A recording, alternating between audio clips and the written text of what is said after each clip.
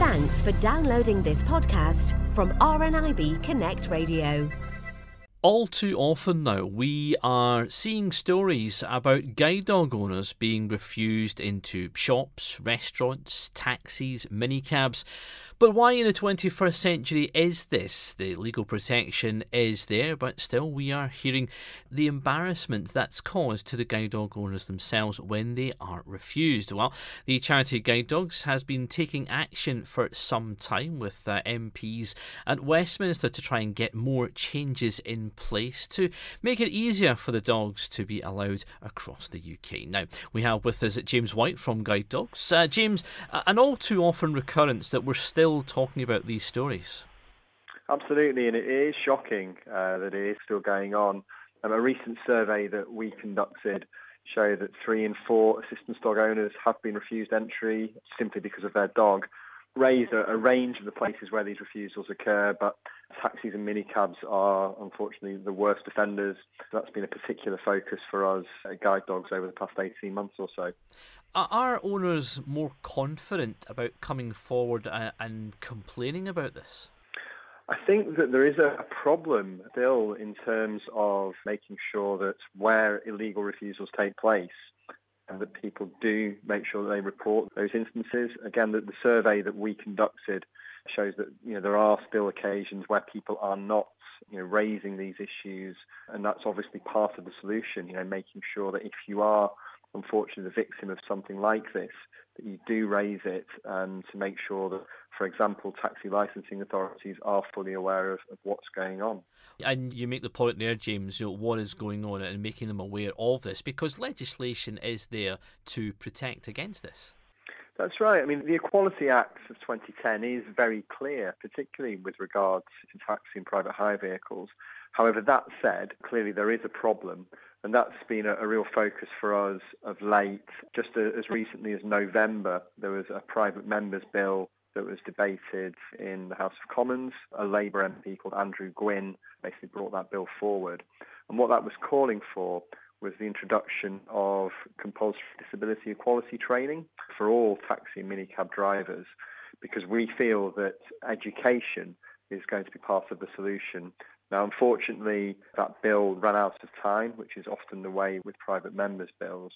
But we do understand that the government is planning to strengthen the guidance that relates to training of taxi and minicab drivers. So we're looking forward to seeing what proposals emerge, hopefully in the very near future, and we'll be assessing what we as a charity do next with regards to that. To me, as a guide dog owner then, I would think that having disability equality training for anyone who is in a public-facing service industry should be a prerequisite. Indeed, and that's part of the argument that we've been trying to make. I think that having that sort of training should be prerequisite, not only for the benefits it would offer to guide dog owners, other assistance dog owners, but also the general public. I think that if you have employees who are better trained, that will bring benefits to your business generally. And I would agree that I think it's odd that in this day and age this isn't a prerequisite. Indeed. And we have with us Sue Smith from Birmingham with us. Sue has had issues around this herself. Sue, tell me a little bit about the refusal that you had. How did it all come about? Okay, I went to a meeting 3 years ago now. It was in city centre Birmingham, and I booked the taxis to go there and get back. The first one was just a little car which my dog managed to squeeze into, and that was no trouble. And coming back out, as soon as the taxi man saw me and my dog, he's quite a big guide dog, I must admit, he says, no, there's no room, even though it was a people carrier and it had a hatchback as well. I did ask him if he knew about the laws and things like this about refusing guide dogs, and he says yes. He says, but the dog's not coming in. And he got in his taxi and drove off, leaving us. It was getting dark and it was like raining, and just left us on the pavement trying to find our way back to the RNIB. Did you finally get a taxi to take you home? The RNIB called me a different taxi company who took me home. They were brilliant, no trouble at all. So when you got home there, I mean, it must have been quite an embarrassing situation, maybe quite frightening as well if you're not too confident in the area that you're in. What was your next step? Because you didn't let that go. No, luckily I had been at the RNIB and it was them that carried it on. They got in touch with the licence companies and it all went through from there. So you contacted the RNIB and they got in touch with the Solihull Taxi Licensing Board, and you really decided that you were going to make sure something was done about this, and you went to court. How did that turn out? Well, obviously I've never been to court before, so I was very nervous.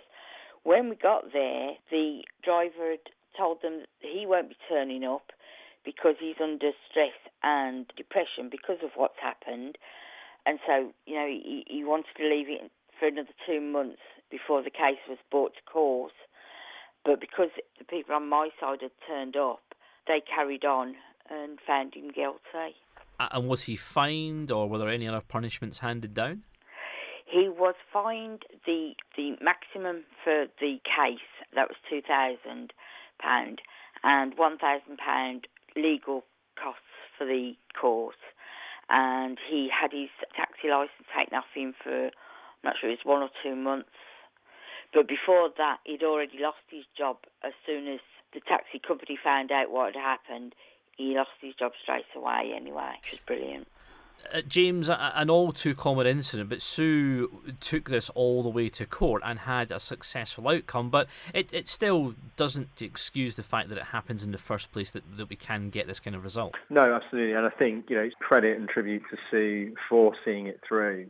But again, the process of having to go through that for a guide dog owner or assistance dog owner can obviously be time-consuming and traumatic in itself. So, it's not acceptable that these kinds of refusals are taking place, and that's why we're working so hard to try and make sure they become a thing of the past. And as you say, the work to have disability equality training brought in so that, if we were to say, minicab and taxi drivers have to go through this as part of their licence application and possibly even any renewals? That's right. We just think that is an important part of the solution here, educating drivers so they are aware of the amazing role that assistance dogs play, will be a help for people like Sue and obviously the thousands of other people out there who rely on taxis as an important part of their day-to-day lives.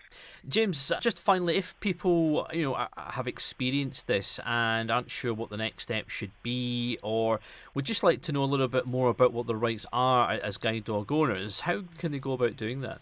So there's a range of resources that we have available on our website. So if people visit www.guidedogs.org.uk/access all areas, which is the name of the campaign, they'll find some resources there. They can also contact their local guide dog mobility teams, who will be able to signpost them in the right direction. But I would stress that point that if in the really sad and unfortunate but all too common event of an access refusal, it is important that they are reported. So I would encourage people that fall victim to this, if they're able, to make sure that they do notify people that it's going on. James, let's hope it's not too long then before this is discussed again at Westminster and the equality training is brought in. And Sue, well done with the result that you got from that particular case. Thank you to both for joining us on RNIB Connect Radio. Thank you very much. Thank you. For more downloads like these, visit rnibconnectradio.org.uk/podcasts.